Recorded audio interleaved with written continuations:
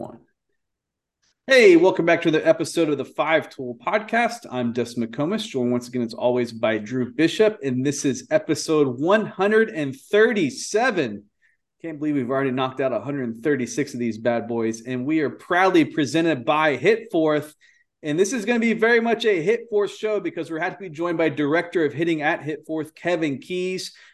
Kevin, thanks for hopping on with us, man. How's the holiday season going? How's that Christmas shopping going? And how are things going over at HITFORTH right now? Man, everything's good. It's a good time of year. Great energy in the building this time of year because it's really busy. College guys are getting back into town. So a lot of barrels, right? The building's pretty loud, good energy bumping. So fun time to be in the facility for sure. And then the other stuff is getting done too. All the holiday shopping and that stuff's getting figured out. But definitely good energy all around right now. Yeah, it is a place where like the barrels, man, I feel like you go in there and you hear stuff, you kind of get the energy flowing. It's one of the amazing reasons why HITFORTH is the best of the best in Central Texas. But Kevin, before we get into kind of HITFORTH and hitting and training and what you guys are doing over there, you've got a pretty unique background, man. You went from playing straight into coaching at a really young age. I believe at age 20. You're already coaching a JV squad, and then you went to the Inspiration Academy in Bradenton, Florida, which was probably a really unique experience as well, going from JV to post grad, and then being at the college ranks as well. So take us through that kind of unique background and what that was like and what you took away from those stops that you took with you to HITFORTH in your position now. For sure. And first off too, thank you guys for having me. Really looking forward to this conversation. You're awesome. So for my background, man, you mentioned it a little bit. I actually got started at coaching at 18. God. I had hip surgery right after high school ball, after my senior year. So I did a year of staying at home and rehabbing, and got into coach with the high school I played for that first year before playing some junior college ball out in South Carolina. So was an assistant JV coach and assistant varsity coach at 18 years old. Played for a little bit, did some junior college baseball, and then knew, like, after I got that taste at 18, I knew that's the route that I wanted to go down. So got back into it, head JV coach at 20, did that for 2 years, varsity assistant, finished up my bachelor's degree, and then went to Inspiration Academy in Florida. Was there for 2 years. Was the post-grad head coach the second year there, which was a really cool experience. Yeah. And you just take something from everywhere you go, right? Learned a ton at the high school level, just a ton in a different way at the post-grad academy, and then wanted to get into college baseball. Ended up at Kentucky Christian University, did the grad assistant there for 2 years. That was an awesome experience too. And then came to HITFORTH almost 3 years ago now. So I've had a lot of stops, kind of got started at a young age. Would have preferred to keep playing a little bit longer and started a little bit later. But everyone's got a different path. Yeah. Yeah, exactly. So that's kind of been the journey so far. Yeah. So, I love hearing your path. I think that's one thing that's really unique about our sport. There's so many different ways that you can get into it. And I think a lot of times guys that have gone through a bunch of different levels, learned how to teach, different age kids and stuff is very impactful on the coaching side.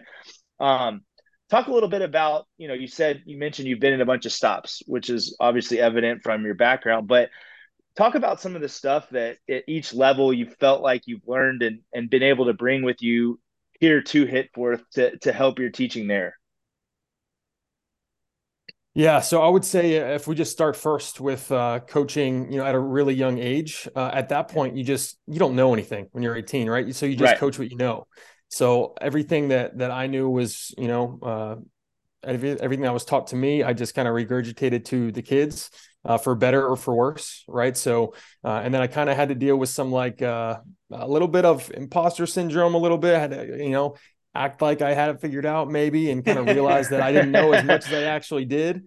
Right. You don't really understand that until you're put in that position. You're like, oh, maybe I don't know. And so you have to start looking for resources to figure out how you're going to do a really good job, and give the kids the best possible experience.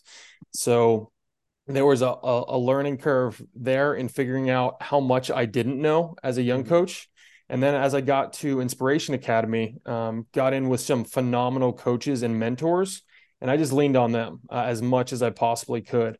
So going through high school ball, it was realizing that I had a lot more to learn, right? And so that's actually why I wanted to kind of get out and make the move to Florida. And once I got there, just a ton of new information, stuff I hadn't gotten into yet, on the hitting, pitching, everything, the whole game, and just lead on the mentors I had there. Felt like I grew a lot, learned a lot about freshman players. So like the post grad team is all 18-year-olds, right? Right. So a ton of learning curves with those guys too, right? So I'm trying to figure it out as a coach. They're trying to figure out as kids who are away from home for the first time. So it was a really cool experience, kind of helping them guide that. But there's a lot of stuff that goes on when you get, a group of 40, 18-year-olds who are away from home for the first time. Like, there's a lot of problems that come up. And so like learning how to handle those to the best of our ability was huge. In terms of my growth as a coach, learning how to teach and communicate to different kinds of guys, different learning styles, like that was really big.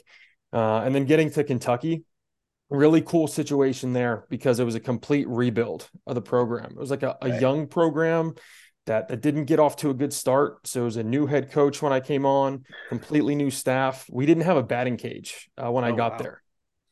So we had, a varsity and JV team, 60 guys out there and 0 batting cages, right? So like you got to find a way to get guys productive and get it done.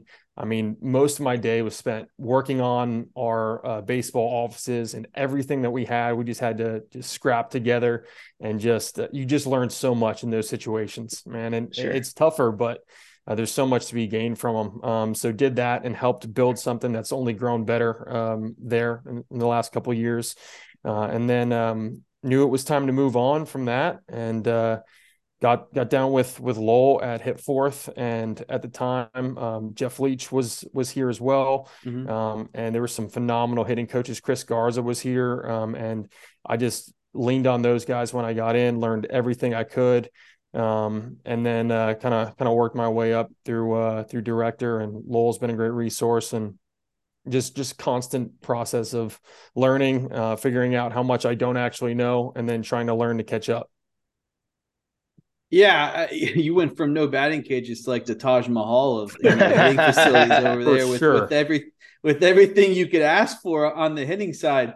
So let's kind of start at the front. Like, let's say you've got a high school age kid that's coming in for whether it's a trial session or a swing assessment kind of deal. They're just getting introduced to HITFORTH. They've heard about it. They've seen the videos, they've seen the gains. They kind of walk in. It's like, whoa, all the tech, everything you need. Take us through what it kind of looks like when you have in one of those first introductory type sessions with the player that's clearly interested, or maybe they're getting a swing assessment type deal, and you guys are kind of putting them through a process of kind of evaluating everything about what's going on with them as a hitter, and then maybe talking about in the future, like, hey, if you're working with us, this is kind of what we can work on, where we can target those sorts of things. For sure. So let's dive into like the start of the assessment. So guys come in, we kind of give them the tour and start to pick their brain a little bit. Usually the first thing that they'll do after kind of getting signed up is go through a movement screen and warm up with Chappie. And then after that, we jump into some work on the tee, and we don't do tee work in the assessment to collect data or see how they move with the ball not moving. We do it so that like we're down there one-on-one and we can get to know these guys a little bit better, right? And start to ask the right questions. And the communication piece is so big because guys just are motivated by different things. They have different goals. They learn different ways. So that time down there is getting to know the guys, starting to see how they move and swing a little bit, and then asking the right questions, right? Trying to avoid the yes or no questions, get them to open up. Crack a smile is huge, right? A little throw some jokes their way, see what makes them laugh, and it just starts to build that trust, so that when you do dive into like the metrics or get into more specifically how they're moving, there's a little bit of a built up, relationship and bond there from the start. So it's a big piece early on, is just getting down there, getting to know the guy as much as we can. You ask a high school kid a question, sometimes even the high school kids, before they'll answer, will look back at their parent before even giving you a straight answer. Right. That's the thing we see all the time.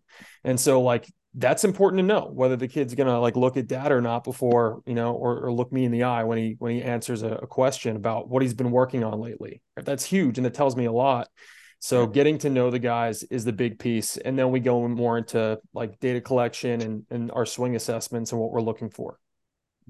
So, one of the things that you see a lot when, because there's a number of different facilities, there's a number of different trains of thought on hitting, on pitching and stuff like that. And, one thing that a lot of these kids now understand is that, they have a basic understanding of what exit velocity is, what velo is, what spin rate is.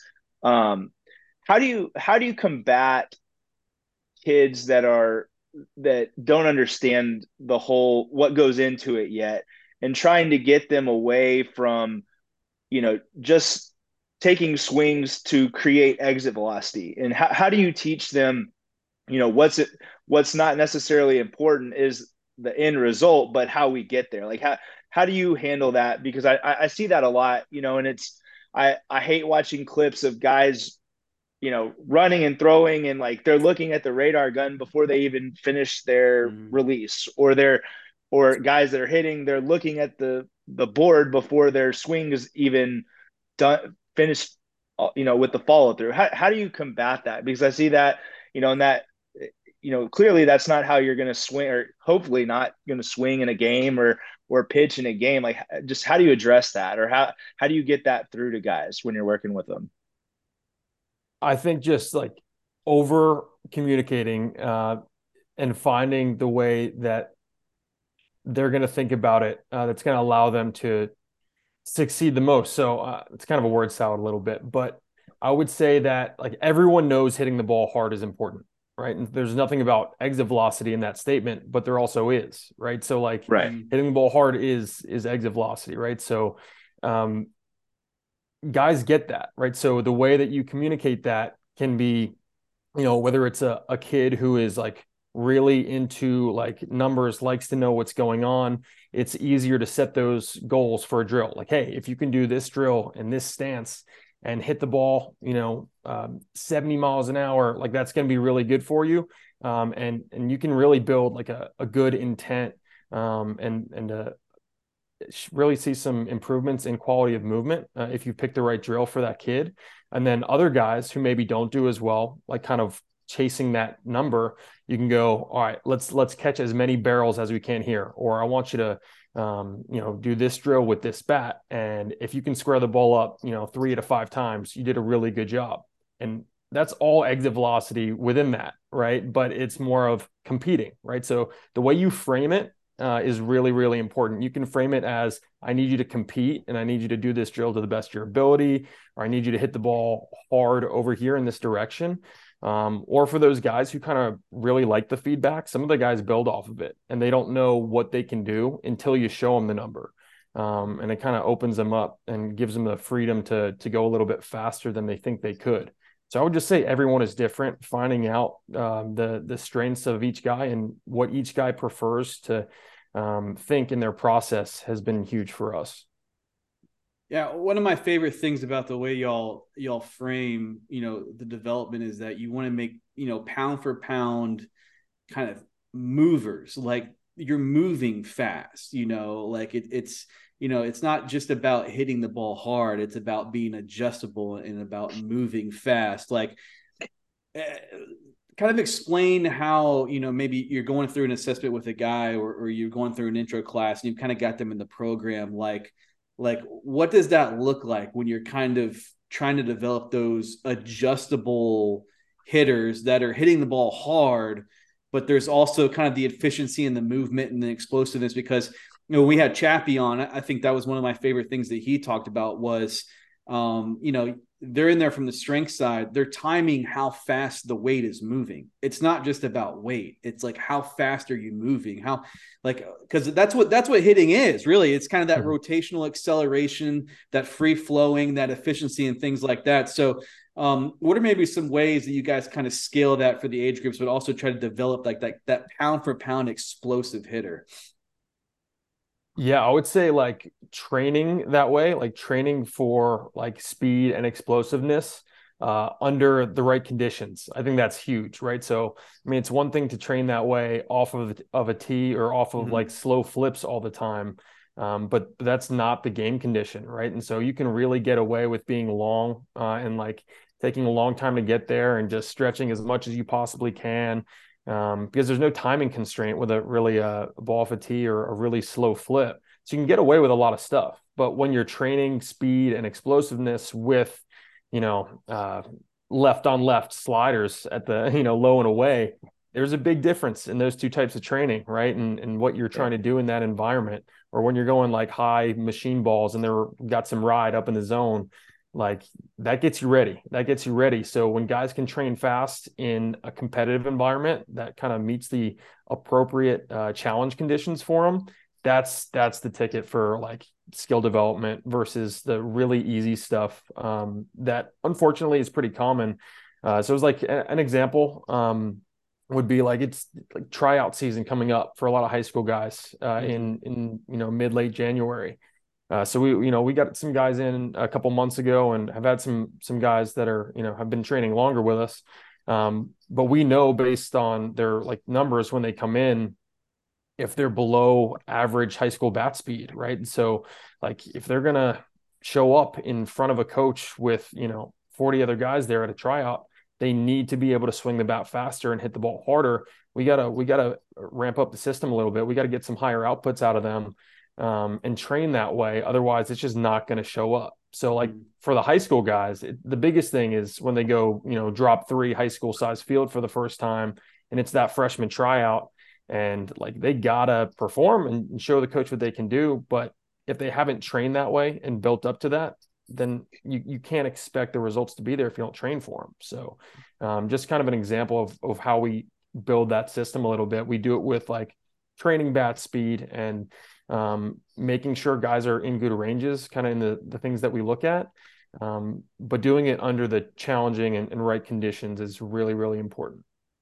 So, one of the things you mentioned that I really like is this is the time of the year when the pro guys are in the facility, the college guys are coming back.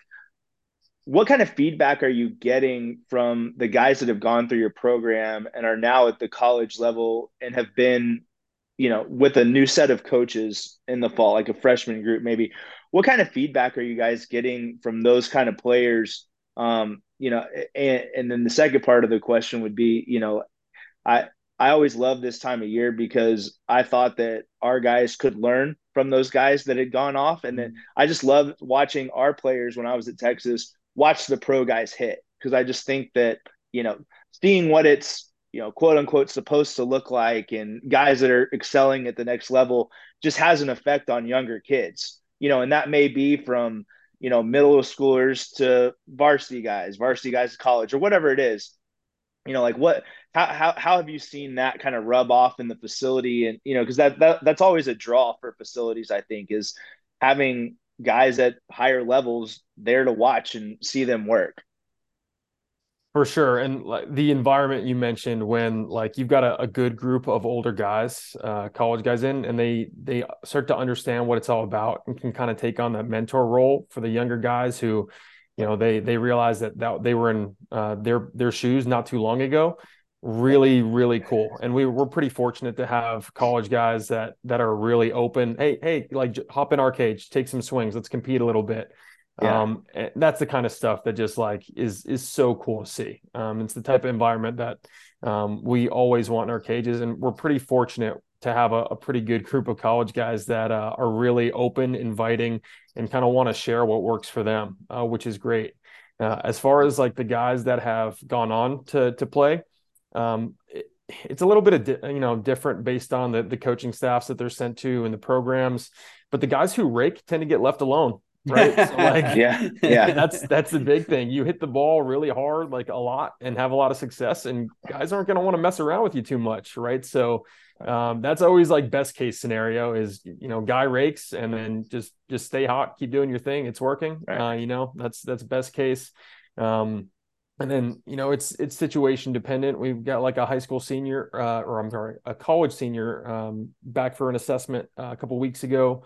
And for him, it's not like a rehaul. He's going into his senior year, not trying to break everything down, trying to get him into a good spot, lock in on a really good approach, maybe build up the engine a little bit more before his senior year of ball. So pretty situation dependent. But that like best outcome that I love to hear the most is, I raked and it was kind of just like staying hot the whole time. But for guys that have gone through the program, have you experienced any, you guys keep track of a lot of data over the course of time, and guys that have been in the system for several years.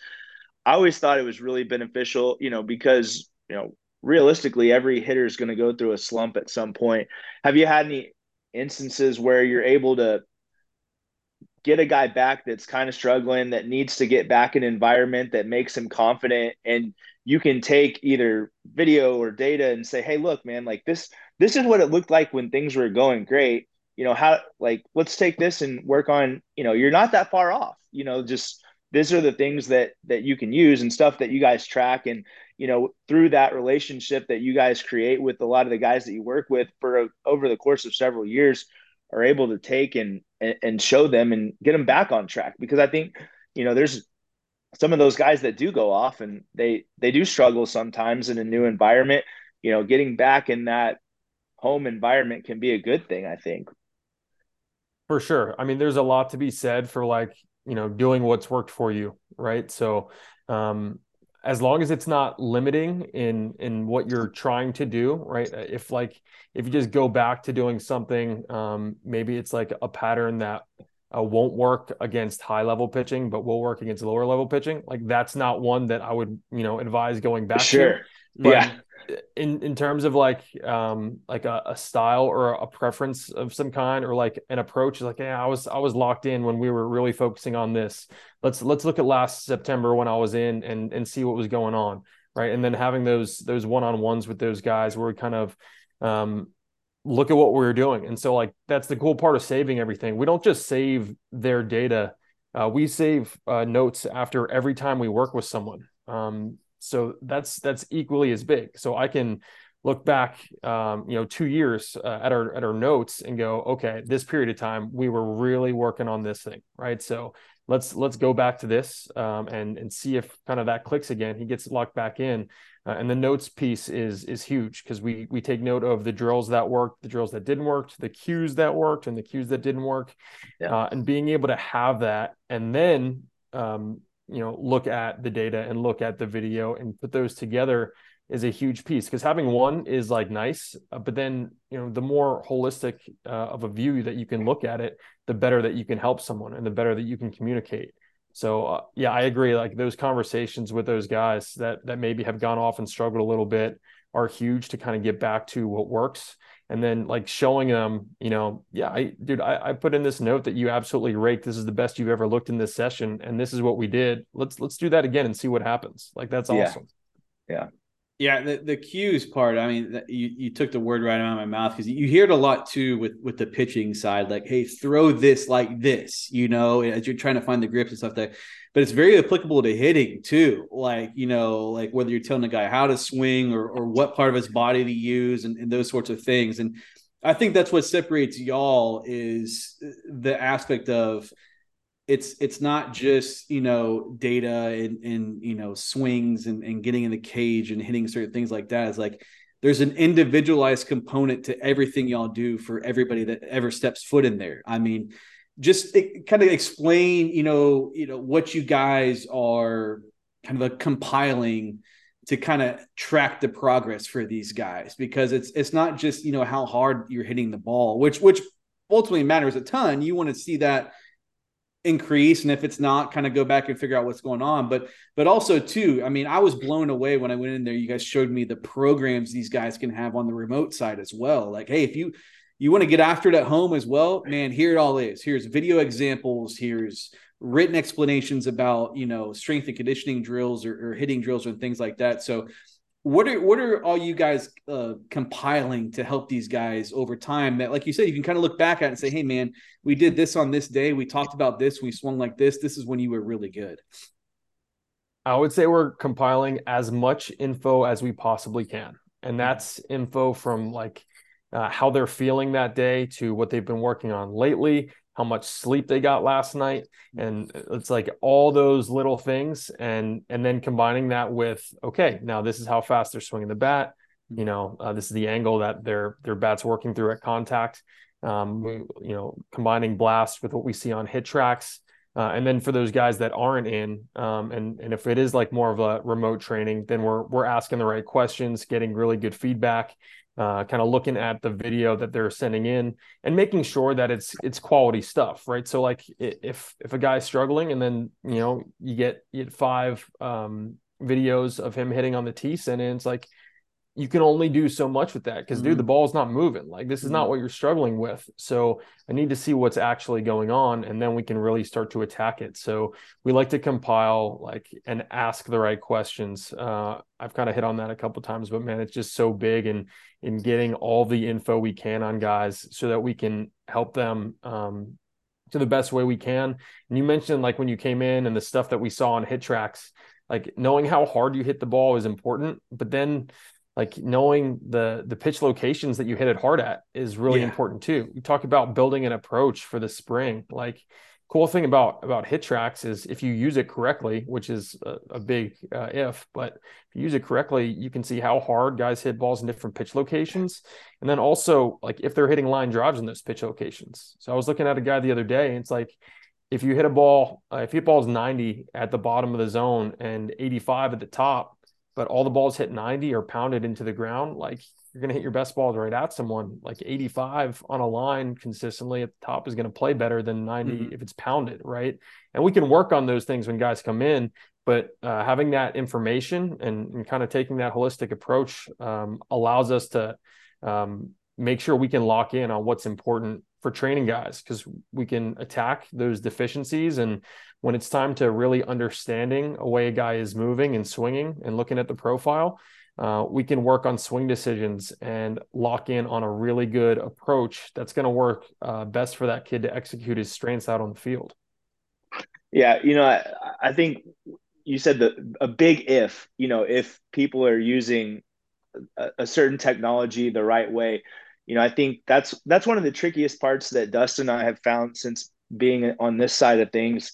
There's just there, and it's a big part of why we wanted to start this podcast, because there's just so much misinformation out there as far as like ways to do it, and the more I'm around, and the more I watch it, there are tons of different ways you can get to the same result. And there's a lot of bad ways that get you into bad habits that are out there that you can find pretty easily on the internet. And, it's a great thing to have all the information that we do, but the key thing is using it correctly. How do you balance that? I think you touched on it a little bit earlier. There are some guys that really want all that data, like it helps them. Then there's some guys that having too much data can completely cripple them. Like, how do you go about that with individual kids? Like, is there, how easy is it for you to tell, this is a guy that's probably not going to need this, or what kind of things do you look for in deciding how much information you're sharing with certain guys? I would say just getting really good of getting to know guys and observing them first. So like we have the assessment, and we take 2.5 to 3 hours with that, try to get a lot of info on the guys. But the more we see them, the better we learn from them, right? So like you don't really know a ton about a hitter until you challenge them a little bit too. and the way they respond to that is pretty important to your approach, as a coach. So like some guys you see start to get visibly frustrated if they're like chasing a number and not hitting that number, even if they're like hitting some good baseballs, right? And so Right. like knowing who those guys are is pretty important, because you can frame the environment in a way that emphasizes the same things that you want emphasized without them kind of chasing the wrong thing, right? So there are different like ways that you can set up the screen on HitTrax to have like,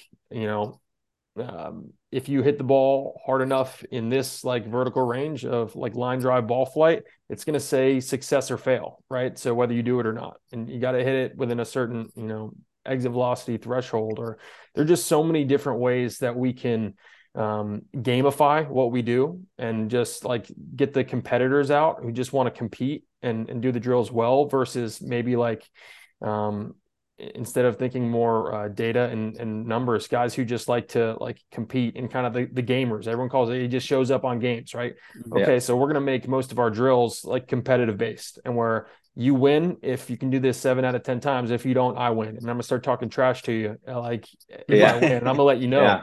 Right. And there they go, right? The motor kicks in, the swings start to get better.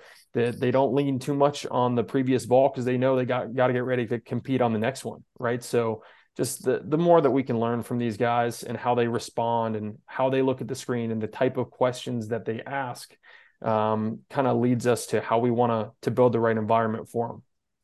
Yeah, I love that so much of what y'all do is competitive based, because I just don't think if you get, you might go in a batting cage and think you're doing work by, coach pitch or something like that, or a guy sitting behind an L screen and throwing to you. But like, that's not really, competing, like you guys get in there and you challenge guys, don't you? Now, obviously you scale everything based on the age group, but you guys are, you're challenging guys. You talked about like being able to identify, hey, you're hitting the ball well here in this zone.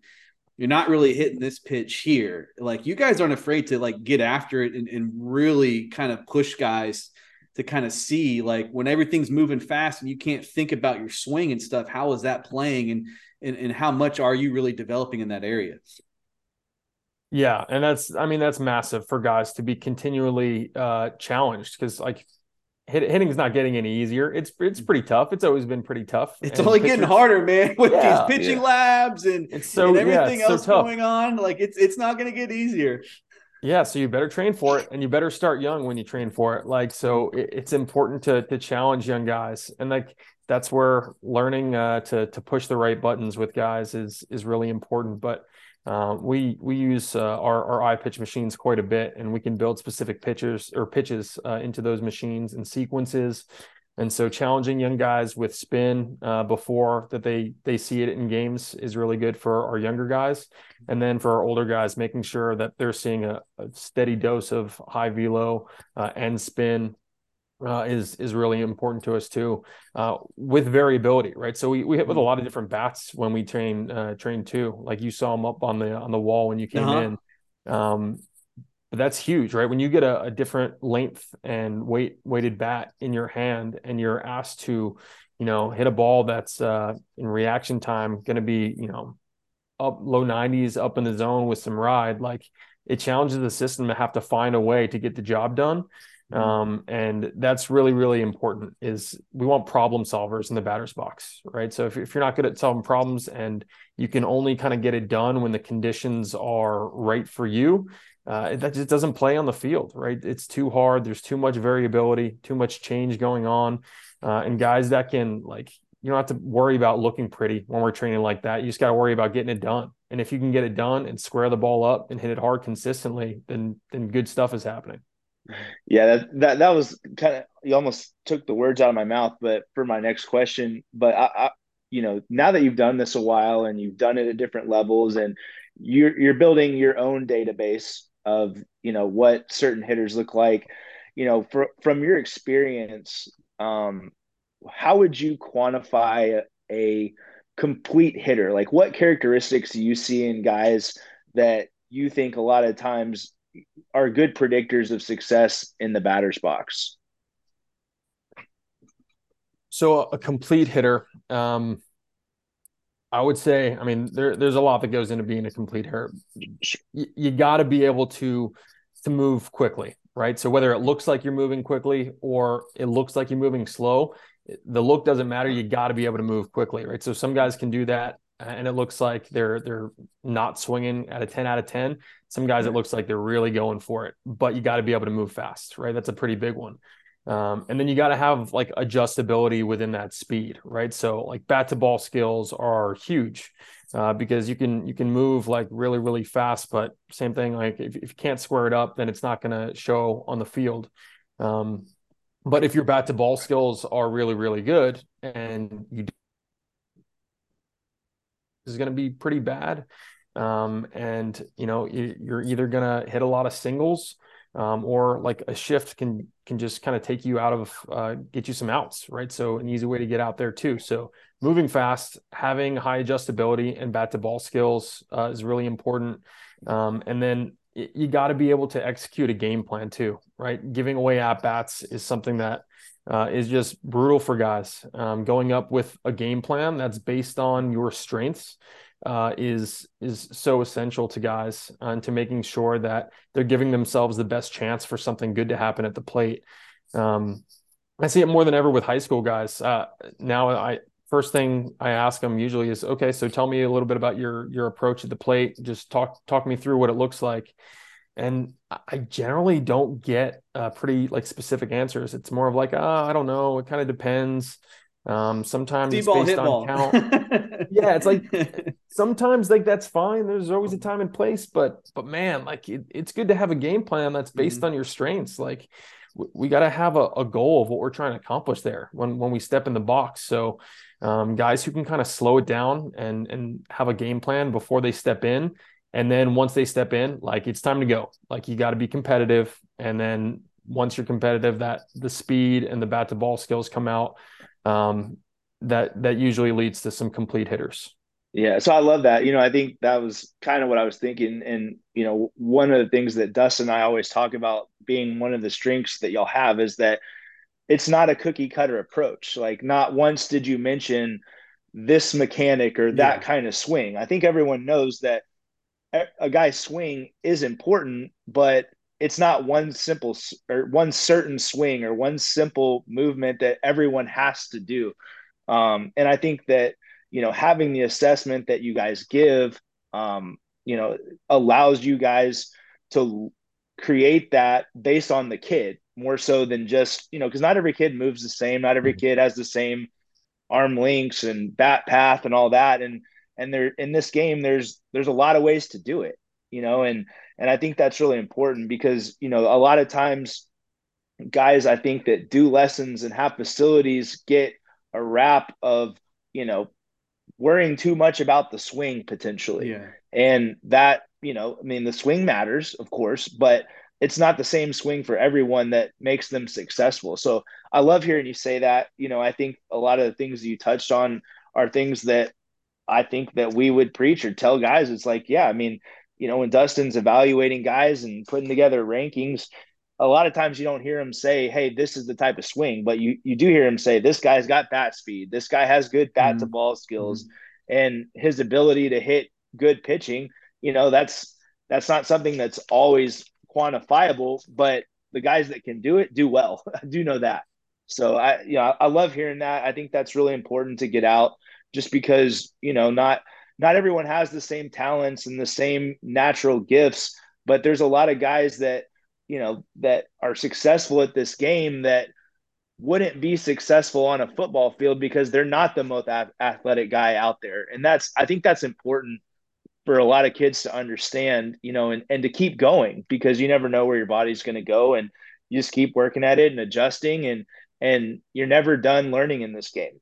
Right. And I think that that's, something that you guys do such a good job of. And, I love the intent that you guys have when you're putting together plans, and, from the information you get from assessments, and, asking the questions, because a lot of times that can be more, you can get more out of a session in my opinion, just talking through some stuff than you can taking 100 swings, because if they're not 100 good swings, it's not going to be useful. For sure, man. There you hit on a lot of good stuff right there. They're like guys just like you said, move in so many different ways, and just finding what works best for each guy is really essential. And that's, when guys combined what we do at HITFORTH in the weight room with Chappie and in the cage, it allows us to see them even better and get a better idea of how they're moving. So like Right. I see it all the time on social media where like a coach may be giving a breakdown on a kid and exposing a swing flaw, right? A common swing flaw. It's like, well, if you don't understand how that kid is moving, like it could just be a strength issue, right? There's a lot of like swing flaws that just come down to like general strength. And if you're dedicating all of your time in cage, just focusing on the mechanic when it's something that really is better off cleaned up in the weight room, and you're just spinning your tires a little bit. So having, all that information available to us has been huge in terms of speeding up that process. We like to keep as many tools as we can in the knapsack of training, and just whatever a guy needs, giving it to him. Maybe it's a focus on like cleaning up a mechanic, but if it's not, focusing on what's important to help that guy reach their goals is kind of what we're looking to do. Yeah, I'm glad you mentioned that strength component, because it's like, if you young kid get in there and swing the bat 50 times, like you might be pretty tired if you're not that strong. Like you might have some swing flaws if that happens. And this happens at the top level. Like, I pay close attention to the Red Sox, and they had, Masataka Yoshida, who came over from Japan, elite bat to ball skills, can really hit. And he slumped at the end because he was tired. Like he was physically tired. He was mentally tired, and his performance dipped. Like all of a sudden, did he have like a swing flaw or anything like that? No, like he wasn't as strong and fresh as he was early on. Another aspect, Drew touched on, one of the things I love about you guys the most is there's not that cookie cutter approach. It's very, very individualized based on the movements and what the data is saying and what the eyeballs are saying and what the kids are telling you and those conversations, things like that too. Another favorite thing about y'all that I love is that you hold yourselves accountable. I mean, you guys aren't afraid to hold yourself accountable with the results. Like, kind of discuss how you guys go about that and how you guys are able to make sure that your hitters and players, when they come through there, are continuing to progress. I mean, it's not ever going to be linear. There's going to be ups and downs and things like that, but over time that you keep those guys progressing, because the proof is ultimately in the results, and you guys are getting the results. But you're also getting the results while holding yourselves accountable to make sure that your guys are progressing the right way. Yeah, I'm glad you brought that up. It's a great question. The accountability piece is huge, right? And so like from the coaching side and on the side of the player, like both sides need to be accountable for executing, right? And so like for us, one of the things that we do is we have pretty regular like hitters meetings on our staff, where like if a guy is struggling a little bit, or just plateaued, or we're getting some feedback in the last couple of weekends, just really struggled at the plate, whatever it is, whether it's more like in cage or out on the field, we talk about it as a staff and say, okay, what's been the training plan with this kid? We've got all that saved. We can look back at it. We can look at the video to see if there's any movement differences in the last like couple months.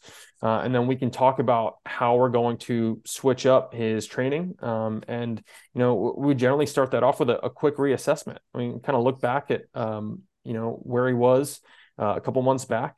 And we can kind of like, everything is saved. So we just backlog it a little bit, and then go into, okay, this is the path that we took, kind of hit a brick wall here. Let's go in a different direction with his training. Let's work a little bit more to this part of the field, or, let's get you on our biomechanics system. And maybe we share that info like with the kid. Maybe he doesn't like having that info, but he knows that it's important for the coaches to know it.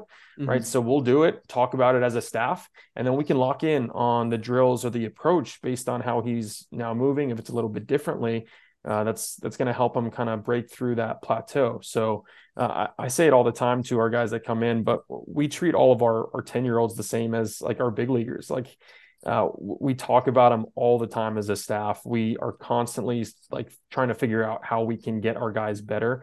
And if they are hitting that wall, we'll bring in the kids and their parents too, and then talk about it. It's very transparent. It's not like everything is kind of like hidden back door, like, oh no, what's going on with this kid? He's, it's his fault. We're not saying anything's the kid's fault if they're struggling. Like, we're trying to find out how we can do a better job of breaking through that wall and getting that kid where he needs to go. So what's up to the player at that point is if they're hitting a plateau or wall is, as long as it's not an overtraining situation, then they need to continue to show up. That's the biggest thing, right? Because if you struggle and then back away, it's like, well, when you come back, like, what do you expect is going to happen? Like, there are always like instances where like some time off will help. But as long as it's not an overtraining thing, man, if you're not hitting plateaus, you're probably not training enough or like learning enough at anything, right? So there's always going to be, ups and downs through anything you do. And that's just like life, right? So you're probably not training enough if you're not hitting any plateaus. You just got to keep showing up. And then from our end, it's making sure that we're communicating really well among our staff and with our hitters to make sure that if something's not working, like, we're going to change it up, right? And we're going to find out what will work for that guy.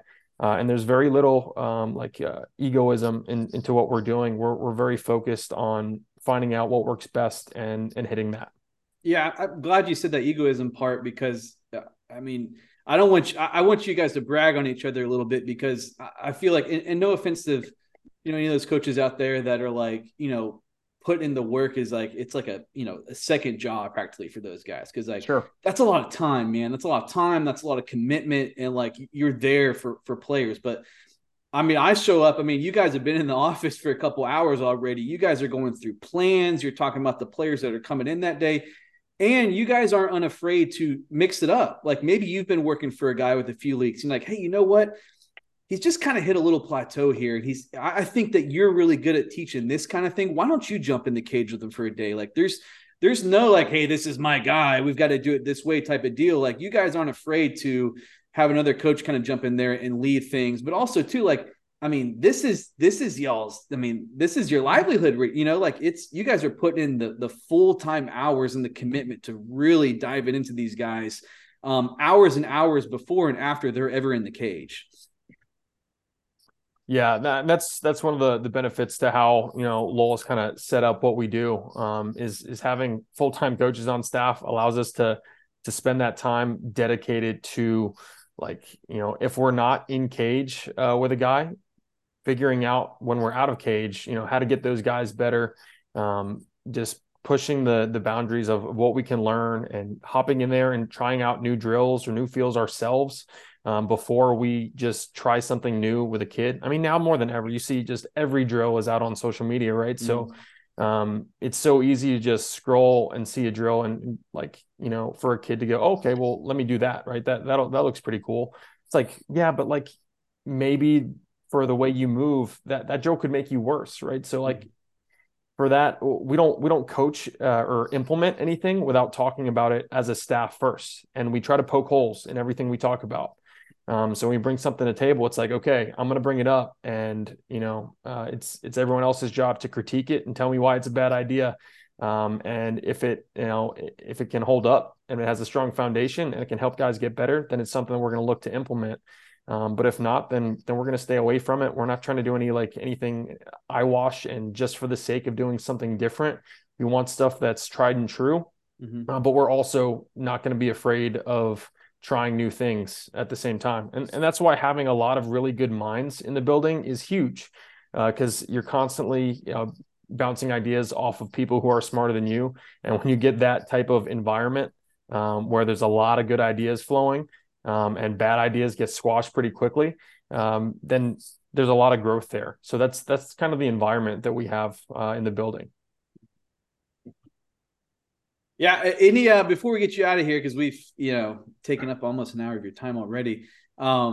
Any like ultimate, like, you guys are kind of fist pumping as a staff kind of stories, like, because I've been blown away. Like, I don't think people understand that some of the gains guys experience when they come in there, like, we're talking like 20 plus mile per hour increase in exit velocity. Like, that is massive. Like, and granted at the pro level, like, it's really hard to experience like huge gains because you're 25, 28, 32 years old. Like, But if those guys gain like 1.5 miles per hour or 2.5 miles per hour, like it's massive. But like you guys are with some of these kids, I mean, just like even when they're switching to the bigger bats and the swings are changing and stuff, like they're experiencing huge gains. Like any stories you've got that just have a special place in your heart for like, man, this is what it's about here, and this is why we're doing it, and this is why it's working.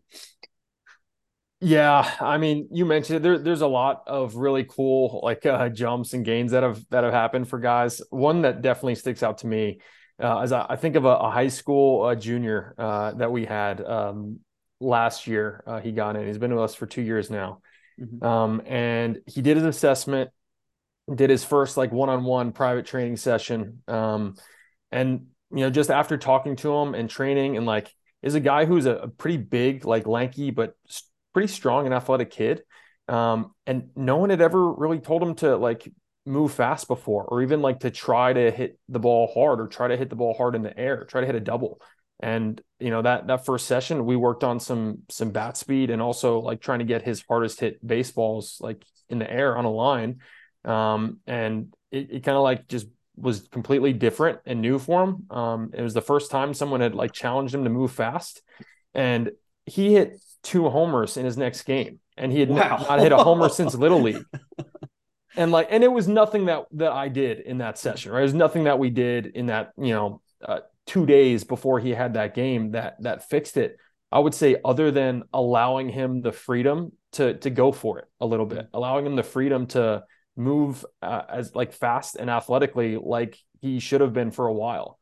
So that's one cool story where like, it's not the reason that he hit those homers is us. The reason that he hit him is him.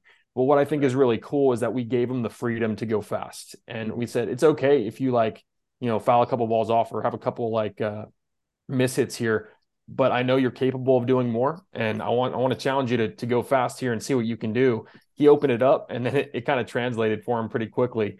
So that was a really cool moment. And a lot of the short-term gains that we have, like the pretty quick ones, are from like letting guys know that it's okay to go for it in here and to train in here. And if we need to scale back a little bit, like that's what we're here for, to keep an eye on you. And we're going to focus on what's important. But especially our younger guys, like if they've never been told to try to hit the ball hard before, then that's a big issue. They need to try to hit the ball hard. So that was a really, really cool story that definitely sticks with me for sure. Yeah, it's always interesting. I mean, like spending the time that I did at Texas, like it clicks for different people at different times.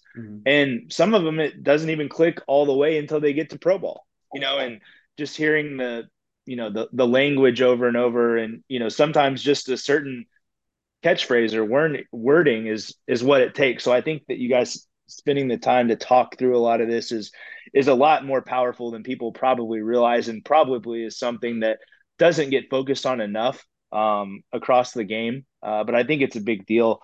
Another thing that's a big deal is a question that Dustin and I always ask everybody that comes on the show.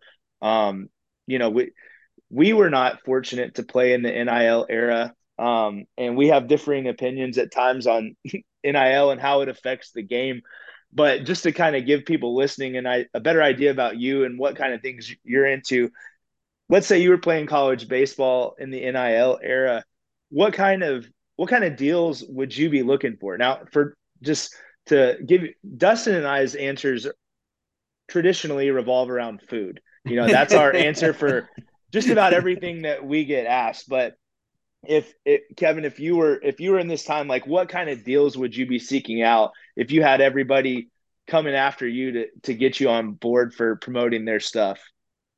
Man, first thought, I'm kind of in with you guys. I might go Taco Bell, dude. I might go. Sometimes you gotta live Moss. Yeah, sometimes you gotta live Moss, man. Taco Bell would be huge. That would be awesome.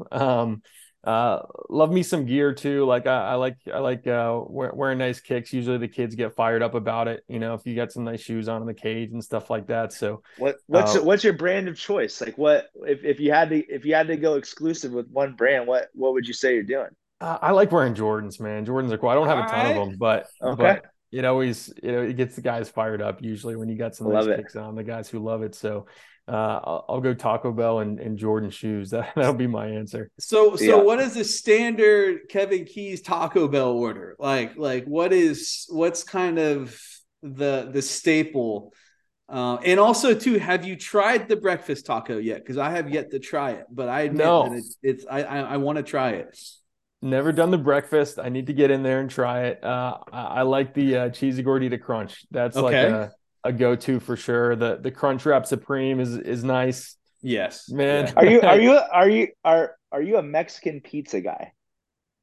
No, I'm not. Okay. I'm not anti, but it's Dustin, not one of my go-to. Dustin, I have a friend that will swear by the Mexican pizza. A guy that Yeah. like is super health conscious and all this stuff, but that's his weak spot. Like whenever it's on the menu, that's what he's going for. What's your favorite breakfast taco place in Austin? Man, that's tough. There's so many good. I did Because like you some of the guys, trucks. Some of the you trucks guys are are like unbelievable. South Austin, like South Congress, like there's a stretch there of a couple miles where South First and South Congress, and it's like throw a rock and hit like an amazing taco place down there. Like it's dangerous down there because of all the options you got. Like I'm sure Chappie's probably getting after you guys sometimes. Like, hey man, like we gotta don't be crushing 3 and 4 breakfast tacos before you're coming into the office. Is that not Yeah. good for you? Yeah, I guess not, but who knows? But we got Chappie there to Yeah, get us stronger and work it off of us. that's right. But yeah, like there's a food truck park off like South First that's Yeah, unreal. And you just walk up anywhere and like you yeah. said, throw a rock and you got options. So the food here in Austin has been pretty nice. I like Yeah. it. I used to live in Travis Heights, and they had a little truck called El Primo over there off South First that was like legendary. So yeah, one of the many great things down there. But before we get you out of here, Kevin, what if somebody's interested, like somebody's listening, whether it's a parent, a coach, or whomever, and it can be somebody from Central Texas, it can be somebody from beyond, because you guys do remote stuff as well. Like, what would be the best way to kind of learn more about HITFORTH, and what would you recommend to them? Would it be kind of jumping in for like a trial session or an assessment, or what would kind of be the best way to get introduced with what you guys are about? Yeah, I would say to go to hitforth.com, check everything out there. Check out HITFORTH at HITFORTH on Instagram, Twitter.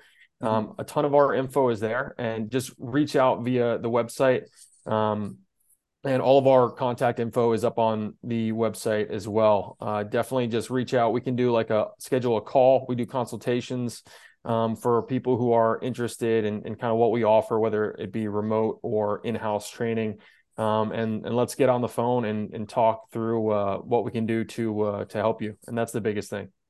Mm-hmm. Yeah, and hitforth.com, HITFORTH.com. I mean, you guys have got some really good videos on there, like kind of some example type sessions and things like that. And guys running a deal right now, $40 off. So you can actually try HITFORTH for $59 through December. So parents listening out there, if you got a baseball kid, man, it could be a cool little gift to get for Christmas is, got somebody that really likes the game and wants to get better. I mean, I can't recommend it more. You go there. It's definitely the best in Central Texas. But well, Kevin, man, thanks so much for your time. We really, really appreciate it. And you guys are doing amazing work out there at HITFORTH, and it's so cool because it's a total person development. I mean, I think you've done a great job of explaining that it's not just like a cookie cutter swing approach. It's not just about a swing. It's about what they're saying. It's about kind of how they're moving. It's about what their body's telling them, all those sorts of things, all those hours you guys put into it.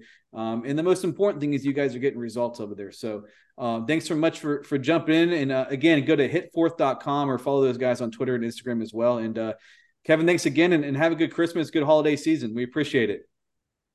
My pleasure. Thank you guys. It's been a lot of fun.